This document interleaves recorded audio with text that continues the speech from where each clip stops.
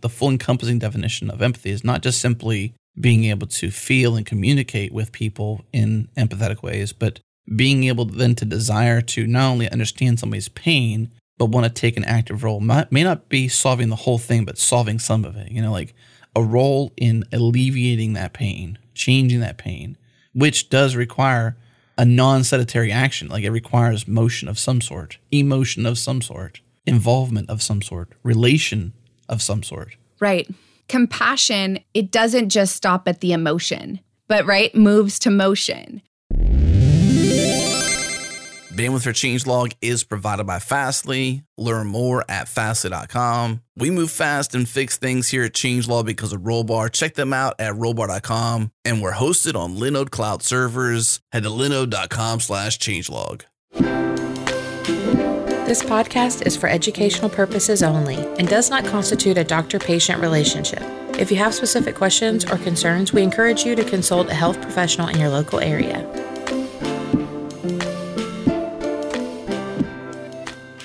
From Changelog Media, this is Brain Science, a podcast for the curious. We're exploring the inner workings of the human brain to understand behavior change, habit formation, mental health, and what it means to be human. It's brain science applied, not just how does the brain work, but how do we apply what we know about the brain to transform our lives. I'm Adam Stacoviak. And I'm Dr. Marielle Reese. Today we're going to revisit the topic of empathy. And in particular, this idea that it all begins with empathy. All healing, all relational struggles, all societal struggles, all the ways we are against one another, the way that we come back to center is by empathy. So, did you know it all begins with empathy, Mario? I do. It is such a critical thing. And I actually, it so reminds me of this early experience with my husband. So we had gone to this sort of training for premarital counseling, and it was a whole group event. And one of the exercises that they had everybody do is actually had partners switch shoes. So my husband put on my shoes, I put on his. And he often references back to that and says, I should have known then. Oh, boy. Right? It's like what you hear all the time, walk a mile in somebody else's shoes kind of thing. Like you literally put on somebody else's shoes. Yes. And you get their perspective. Yes. And so in working with couples a lot, part of what I actively try to help them do is see things from their partner's perspective. Yeah. Right? And that it really changes even how we feel when we can see things from another person's perspective. Yeah. The reason why I think it's really important for us to camp out on this idea that it all begins with empathy is because in many ways, as you said here, even relationally with husband and wife or spouses or partners or whatever, in these kind of relationships, seeing eye to eye requires this ability to see from somebody else's perspective. Mm-hmm. And so in all facets of life, all the challenges that are faced out there, if we don't slow down enough to take time to understand, listen, and we'll go through a lot of these different things that kind of give this perspective of empathy, but slow down enough to listen and to really see things from somebody else's eyes. And there's no healing. There's no healing that's possible unless we do that. That's exactly it. And that empathy, as defined, is really giving us access to another person's internal state by recreating a sort of representation of that in the observing person, right? And so when I talk about healing, I think of it from a relational perspective, right? Yeah. Of going, I could see how they could see it from that perspective, but that doesn't mean that's my perspective, right? Right. Hence why it is recreating this sort of representation in the observing person. Yeah. It's hard too. I mean, this is a learned behavior, right? You have to practice. You have to show up and practice. It is. It requires some other things, like compassion as a result of some of these things as well. I mean, just maybe this is where things go awry, is that it does take practice. It does take learned behavior. Empathy may be a natural thing that occurs between humans, but to truly understand the concept and to deploy it in your life consistently, like to keep putting it out there, to keep trying and keep showing back up again. It takes a desire, right? You got to want to be empathetic to people. I'm having flashbacks of cheerleading days of like, you got to will it to want it. You got to will it to want it. Right? But that it does. And that I think it's hard. And you talked about that, this is a learned thing, but that it's something we all do throughout our lives. But it is very much a skill. So all of us might have sort of personality traits or characteristics that lead us to being more empathetic sort of naturally. But that doesn't mean it's a fixed state. And I think that's why these conversations are so valuable, because there's so many things in our lives that we can build if we put forth effort relative to that, right? And so I think one of the challenges for many people is navigating it. How do I manage relationships with others when maybe they are less empathetic or unempathetic? Yeah. Well, it kind of goes back to relationships generally. When involved in a relationship, if you think I'm in this relationship because I think at some point this person will change or I can change them, well, you kind of have to accept people for who and where they are and not think, well, I love them because of the future version I can make them or they will become, not Touché. because the person they are today. And that's kind of where things get off track too, because if we're in that kind of zone, we're thinking like, that's not empathy at all. I don't know what that's called. I'm not a psychologist. I have no idea what the term that, but it's not okay. Yeah. Yeah, I want to love the people I love because of who they are, not because of who they will be or who I think I can make them be. Yeah. Well, so in order for our listeners to sort of understand, we've talked about empathy in other episodes, but we want to do a deeper dive relative to relationships and understanding this in a broader, deeper way. And so it was psychologists Daniel Goleman and Paul Ekman who broke down this concept of empathy into 3 different categories. So they describe it as there's cognitive empathy, emotional empathy, and then compassionate empathy.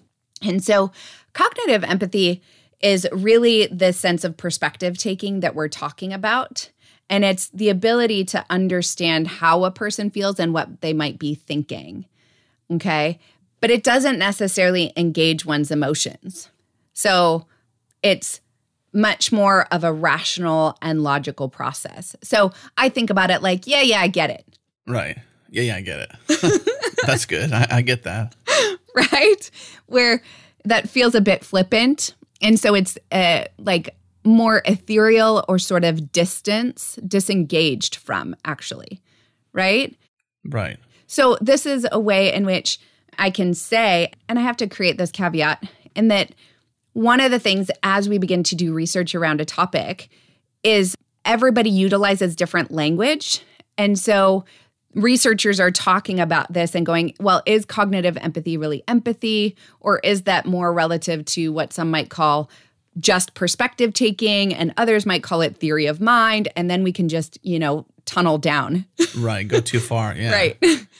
Well, I think, from a layman's perspective, someone who's not trained in psychology, really aside from my curiosity, I can see how this is a variation of empathy, and Daniel's right. I mean, I can see that because, it may not be the full picture of what we see and know and try to describe as empathy. It's a sliver of it. And with this sliver and 2 other slivers, you get to build upon the full picture, the full picture of empathy. It's like multi-pane glass. It's all the window.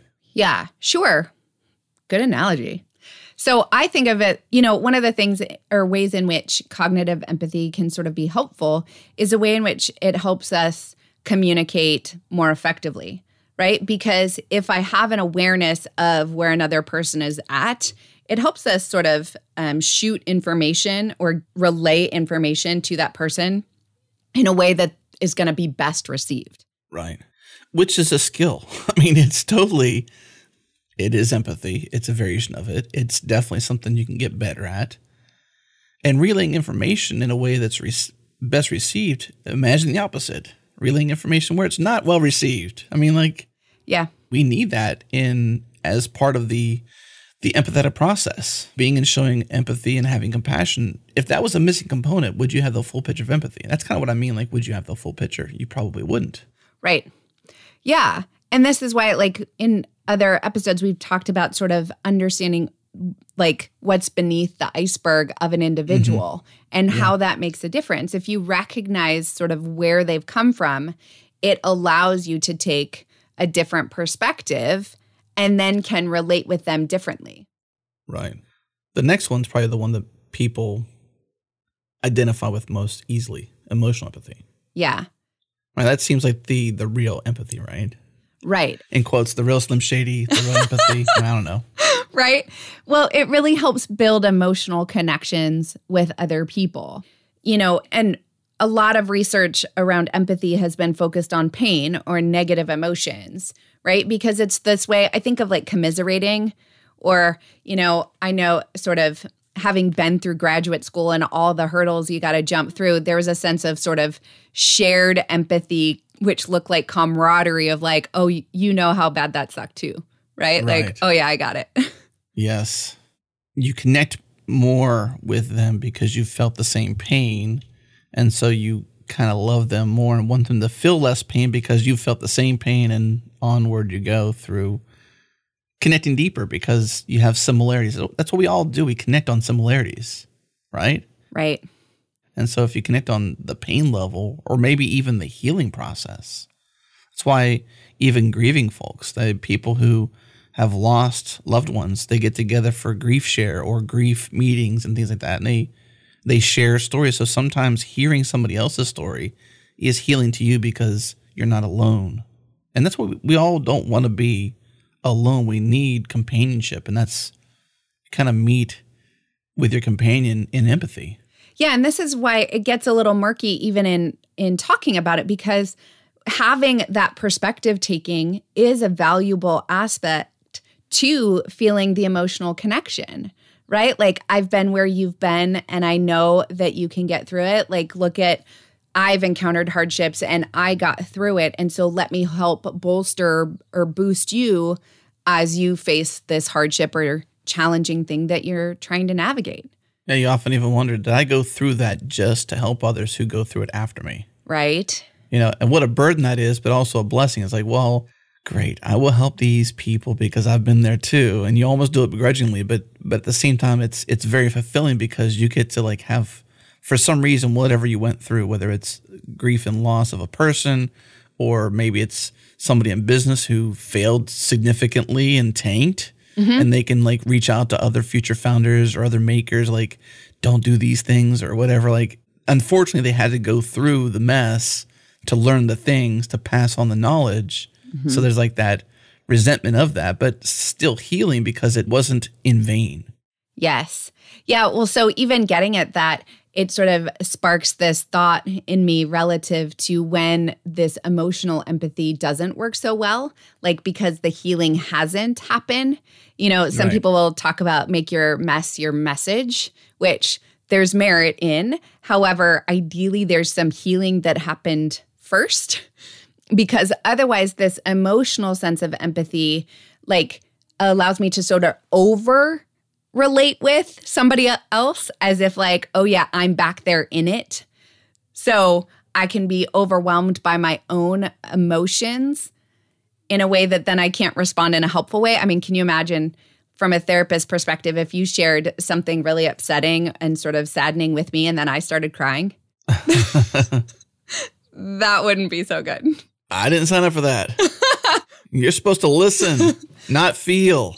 Right. And it doesn't mean, though, that like sometimes that isn't warranted in the sense of like not falling apart, but like, wow, that pain is like so heavy, Yeah. So it gets at this other component relative to our own ability to modulate our emotions as we empathize with another. Yeah, it just occurred to me that the challenge you face personally as a human, has got to be pretty hard to be both therapist for a time frame of the day, or maybe on-off switch.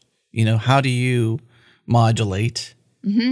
the professional Mario who has to sit there and not cry when you hear a super sad story, because I'm sure you hear some very terrible things. Sure. And to not be emotionally involved, but be clinically involved, but still be human, like to show up. I mean, I can only imagine the challenge you face relationally because of the kind of work you do and have to do and the way you have to on off or show up in certain ways. Because like, you're right.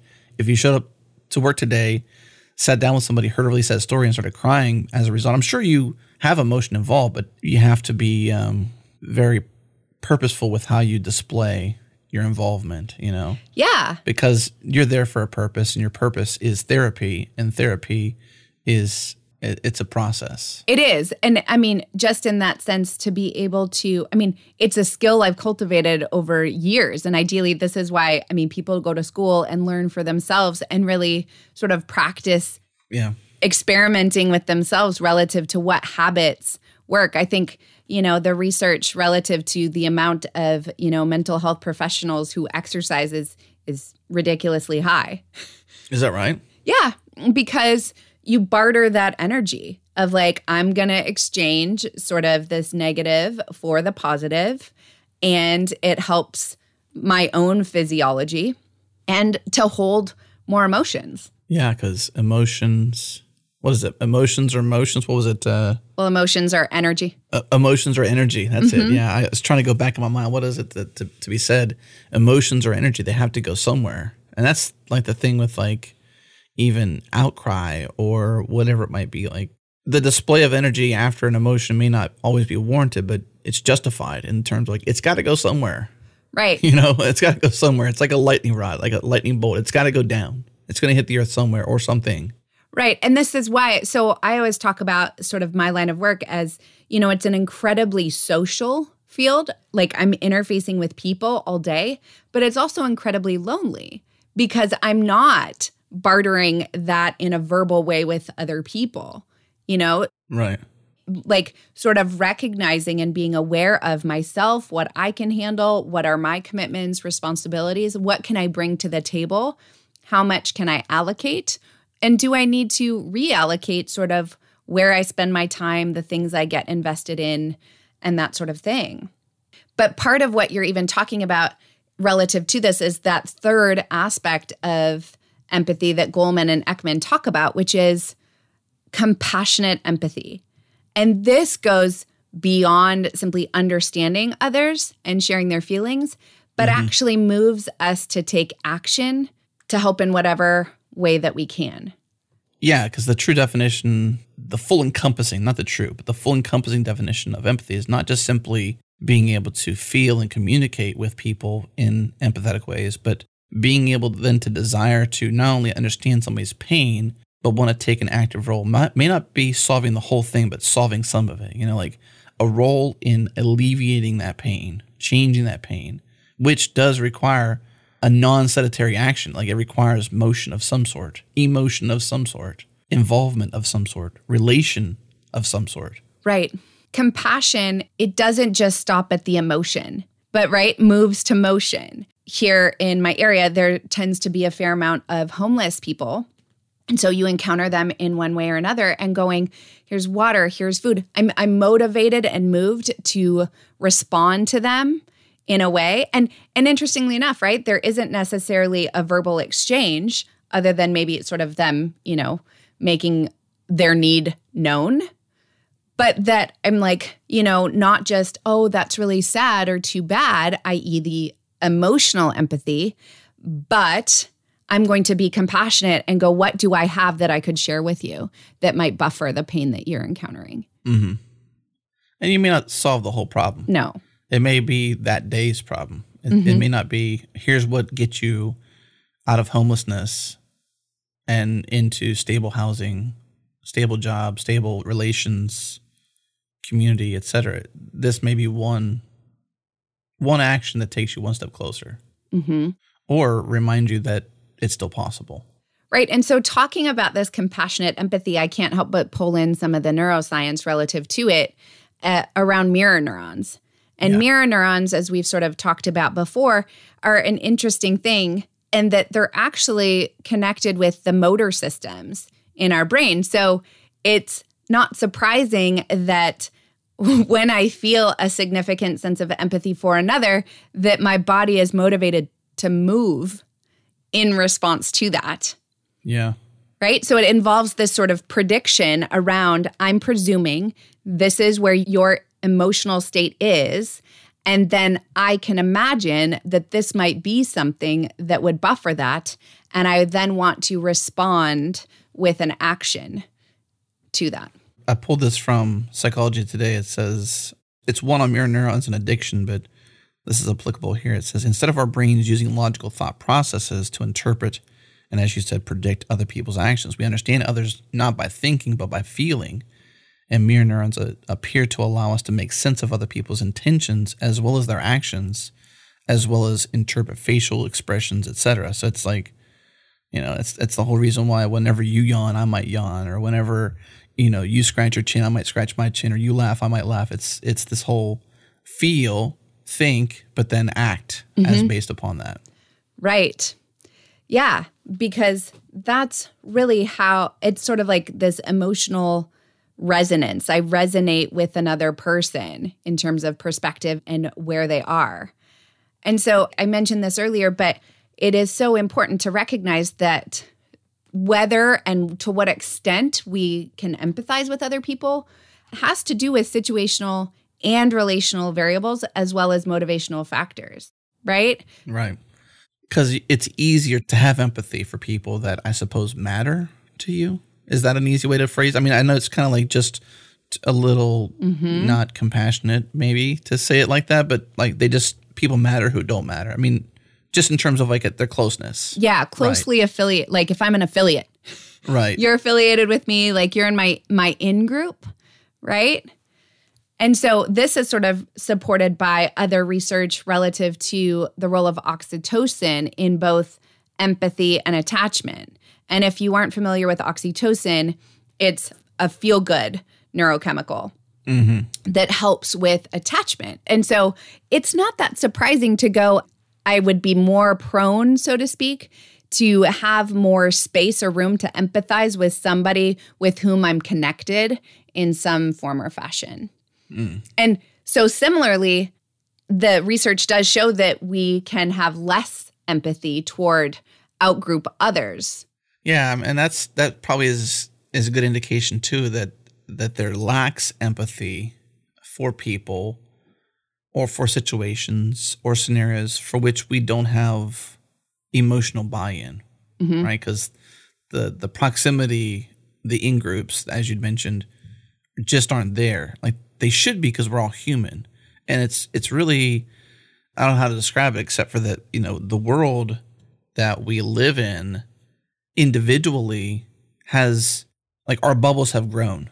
Like back in the day, before the internet, before we were so connected, like we're such a hyper-connected species now. Whereas before we weren't, like our worlds are so much bigger than they had been before. Not that makes us more or less, but like it's grown our opportunity for empathy, like maybe beyond our capacity. I don't know, like there's studies of like how many in-groups you can have. Like you can really have 12 good friends or a certain number. Like there's studies on this stuff that we can probably pull some research from, but that is essentially like you have a limited a number of people that you can truly care about, which means empathy, right? Right. So at some point we get to a finite resource that can only go so far before we encounter problems. Yeah, sort of like, I mean, this is again going back to allocating resources of like, I often have said that like I can't be a first responder in all aspects of my life, right? So knowing that my career, my job is primarily helping people through hard emotional stuff, then I can't go and do that in the same sort of way in other facets of my life simply because I'm trying to help in a way that is really helpful over here. But holding that awareness, and then I can make different decisions relative to that. And one of the things is really going, when we talk about motivational factors, like, how can I really learn about somebody who is very different than I am?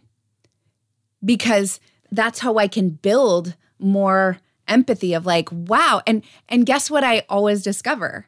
There's some little thread in which I can relate. And then I build upon that. I didn't know you had that shared interest. I didn't know you lived there. I didn't know you visited here. I didn't pick something. Right. Well, what's interesting more so is that that's all backstory. Sure. We've talked about that, right? The importance of backstory. And I think that's what it all takes is willingness to learn about somebody else or some other group of people, that's the other, that's not you, that seems dissimilar, seems, alien potentially even to you, not at all like you, but yet are.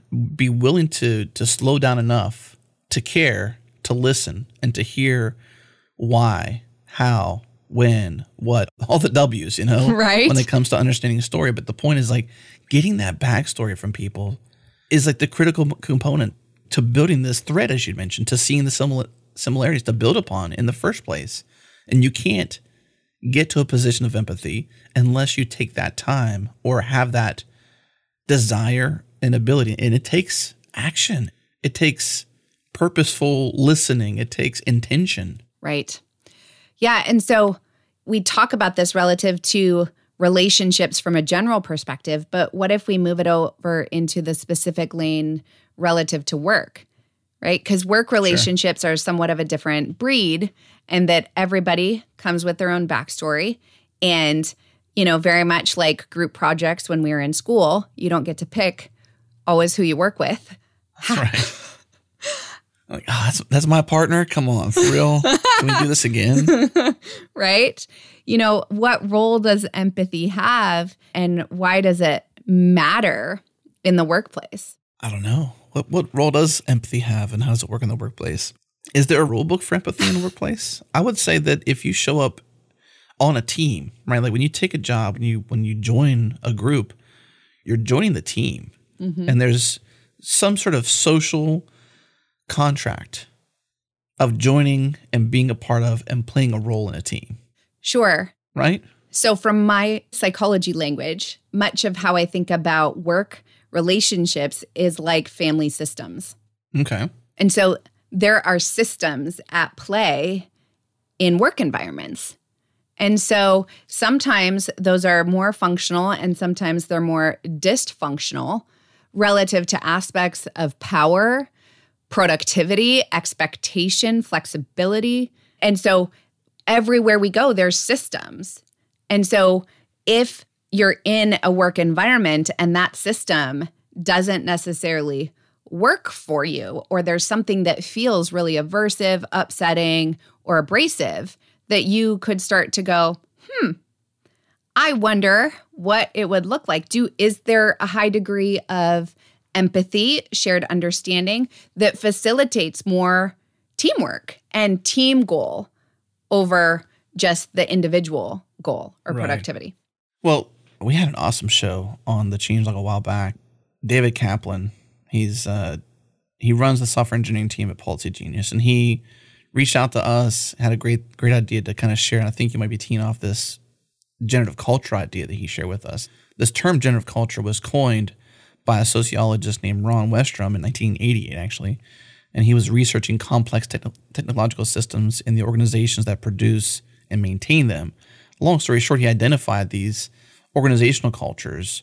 They range from pathological to bureaucratic to generative. And while on this call with Dave, it was really interesting to find out, you might be on a team that you sign up for, as we just said, hey, you sign up to be on this team and realize that you're in a pathological system that may be sort of completely against the way that you operate. And there's different attributes associated with pathological to bureaucratic to generative. And the idea was that you wanted to be in a generative culture, which is sort of a hybrid of many of these. And as you had said, they all kind of relate back to relational and how they work. And it's sort of top down, not so much the organization didn't just decide, it was somebody who was at the top, generally. Yeah. The executives, the founders, could be a small company, could be a large company, whomever. Somebody sort of defined the DNA of relationships in this organization, and that's what sort of set the culture off. And when people speak of culture, that's generally what they mean is, how do people treat each other in this organization? That's culture. Right. And I would say what's tolerated. Right. That's, even better. Right?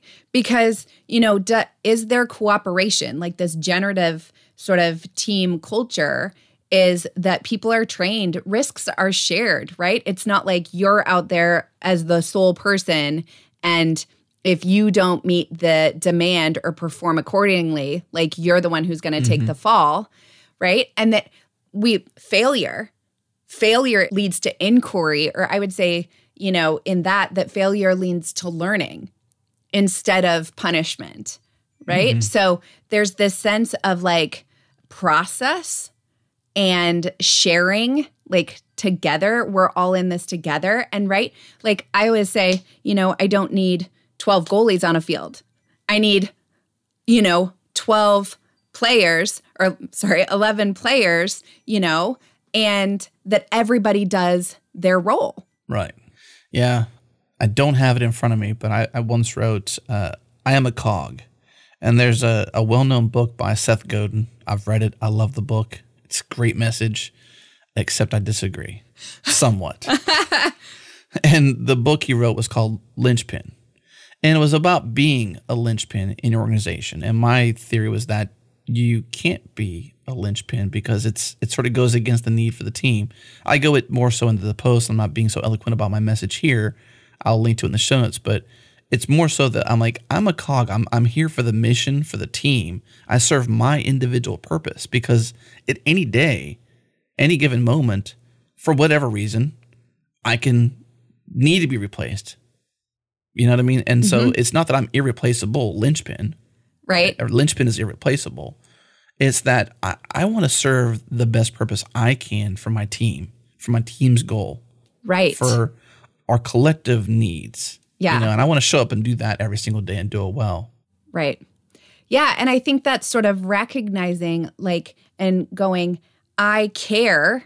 The perspective looks like we have this common goal and I'm going to sacrifice in this way or bring this to the table. Or if my teammate is struggling, I'm going to support them because it all converges towards that goal. Yeah. And this is why empathy is so important because who struggles with the same thing? Nobody. Everybody. I would say everybody, wouldn't you say? Well, everybody struggles in terms of work. Okay, I was misaligned there then. Everybody struggles, but not with the same thing. Yeah, in the sense of like what a task that I can find is super easy. I mean, I can look at it in terms of organization, right? Some people are super organized and they can track all the things and they bring it and that's not challenging for them. Whereas other people are like, well, it's somewhere in my house or it's somewhere in my office, right? Or somebody's got it. But there's a value that all of us bring. And so going, well, I'm so irritated or annoyed that this person can't perform like I would, right? Right. Yes. Then that's lower empathy, which then isn't going to move me to act or respond towards my team member in a helpful way to complete a project. So we have a clear understanding of empathy, at least to some degree. We understand how it plays out, especially in the workplace. But what about whenever you're trying to be empathetic with someone or expect empathy from them and they can't give it to you? What do we do there? Yeah, awesome question. Because, right, it's sort of like... It happens. It does. And you're like, why are they not showing up in these ways? Why, when I respond in these ways, they don't respond back in this kind of normal or expected manner or whatever it might be, this, way others do, and it's like, why aren't they showing up? Well, I can go way to the extreme of looking at it relative to the mental health issues that interfere with people's ability to empathize. Is that helpful? Sure. Somebody doesn't have to be sort of meet clinical criteria for this to be an aspect of how they interface in their relationship. Because not everybody, like, all things, there's continuums. And so some people might be further on down the road than others. But when people have this sort of characterological style, and there's more to it than this, but one key diagnosis wherein the lack of empathy is hallmark is what we call narcissistic personality disorder. Yeah. But if we sort of zoom back and go on the continuum, like just narcissism in general, and the reason that I would say people with this issue have a hard time empathizing is because of it's sort of this defensive way of managing their own fragility. Right. Right? So some of a narcissistic individual I think of as someone who thinks very highly of themselves. They sort of need like the attaboys. Nobody's as good as me. Other people are inferior. And this general lack of empathy. Yeah. I feel inferior or small or fragile. So I struggle with managing my own emotion relative to myself. So I'm going to perceive it as a threat to have to give credence to another person's perspective that isn't my own. So I am going to fiercely and rigidly protect myself at all cost. And that vicariously inhibits the working together, collaborating in a helpful way. Yeah. I had to look it up too because I was like, what exactly is narcissism? Like what, and even Googling it, I kept landing on the personality disorder part of it. Like it was all about the clinical side. It was not like just what is narcissism generally. And I finally found a definition. It's personality qualities include thinking very highly of oneself. So some of this is repeat what you said, Marielle. Thinking very highly of oneself, needing admiration, and believing others are inferior. And then finally, lacking empathy for others, which is kind of what we're talking about. Is like, when we're trying to interface with different people, you may be hitting that brick wall.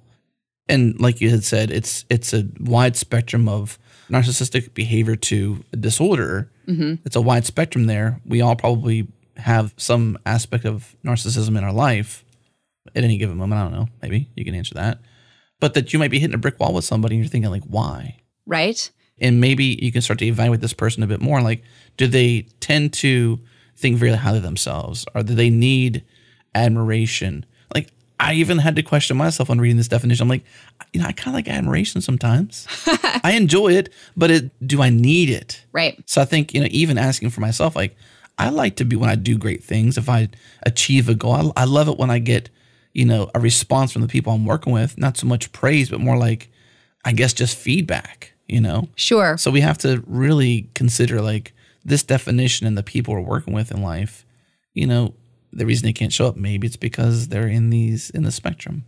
Yeah. So one of the ways in which you can sort of think about it is like people with narcissism, you can often walk away feeling like ashamed or that sense of not good enough, like, goodness gracious, nothing I ever do lives up to what they expect, or I just feel so belittled in my interactions. And sometimes, remember, language can be nuanced, right? Like, if I were to say, like, that's okay, or like, yeah, that's okay.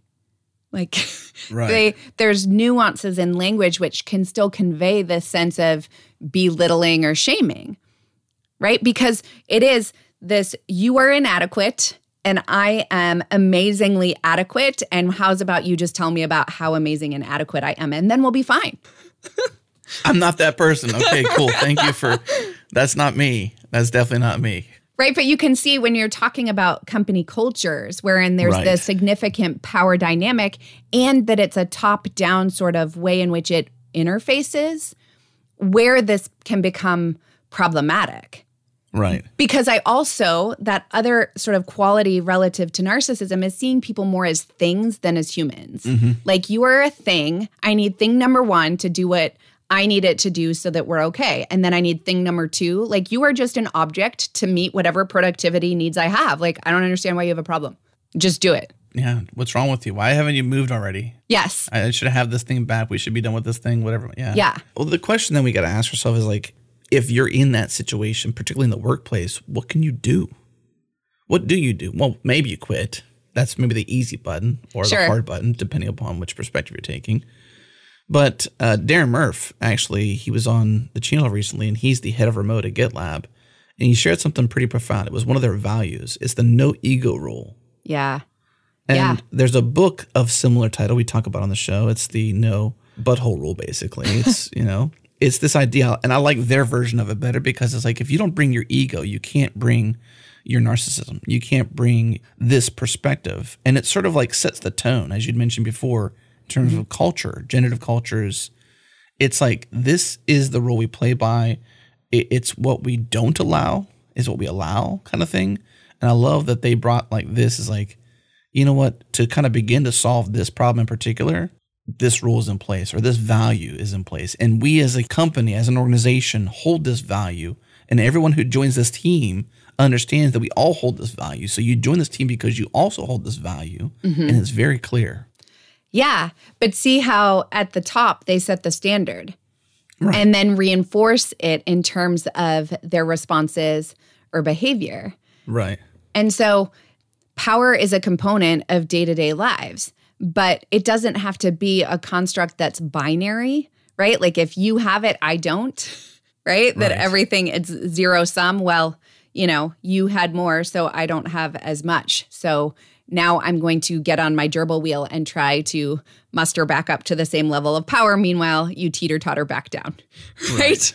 Right. And that you can see how that would never work well in terms of outcomes because we all work better together because more people collaborating can create bigger, better, broader things. Yeah.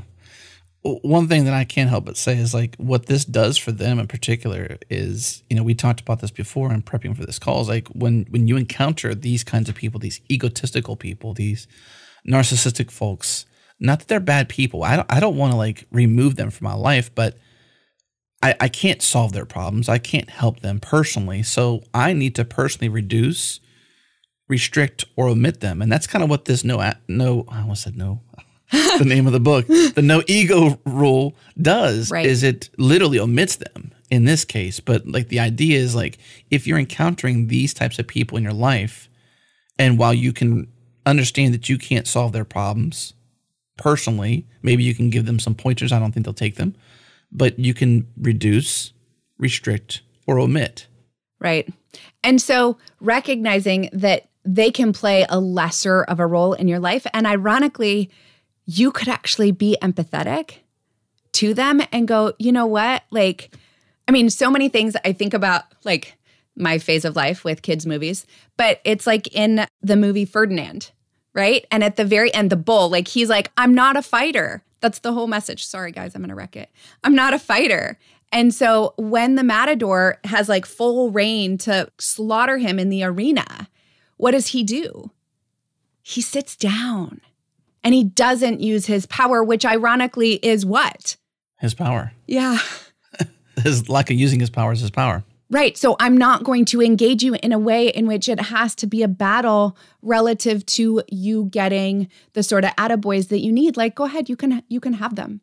But I'm going to work hard and do my job because it's important to me, because it's important to the product or the task or other people in my life. Yeah. So you just sort of give them less sort of weight as it relates to your own emotional world. Does that make sense? You deflate their balloon, essentially. You don't allow it to have the air to be the balloon. Yeah, like it can go ahead and they can do that. And so it's figuring out how to work alongside. And usually people, you know, where this is a challenge for them, you know, there was something that was awry way earlier on in their life. And so if you could see it as just impoverished coping, like they just didn't learn a better way. And now it's pretty more embedded and harder for them to change. Like, come join the human race. And sometimes their power is derived from the reaction, particular reactions. And if your reaction is not at all the reaction that fuels their sense of being the way they are, you're not giving fuel to the fire, essentially. You're sort of like taking it away. Right. And so, you know, think about how can you apply this in your daily life? You know, asking yourself questions is an awesome strategy relative to reflecting. And even you can ask your board of advisors, right? Those 5 people, 3 to 5 people, like, give me feedback.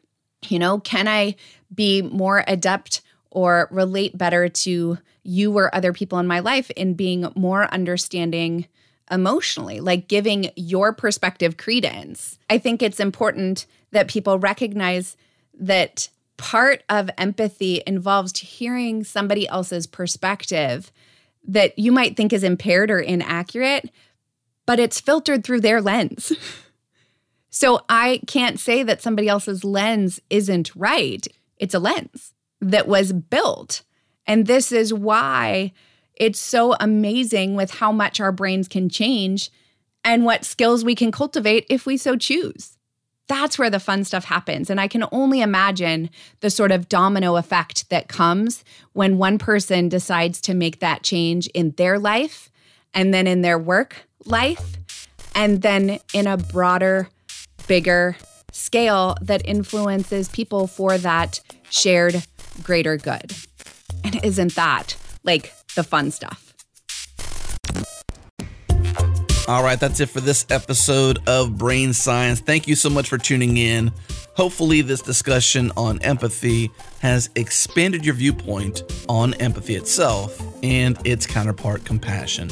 And for those out there who want to support this podcast, you can do so by checking out Changelog++. It is our membership to make the as disappear, get closer to the metal, and have a lot of fun doing it. We ship all of our shows into one single feed that's ad-free, and we hope you enjoy that. Check it out at changelog.com/++. Huge thanks to our partners who get it, Linode, Fastly, and Rollbar. Also, huge thanks to Breakmaster Cylinder for making all of our awesome beats. And of course, one of the best ways you can help our show is also by giving us a rating or review in Apple Podcasts. Head to changelog.com/brainscience to find our Apple Podcast link. Thanks again for tuning in this week. We'll see you next week.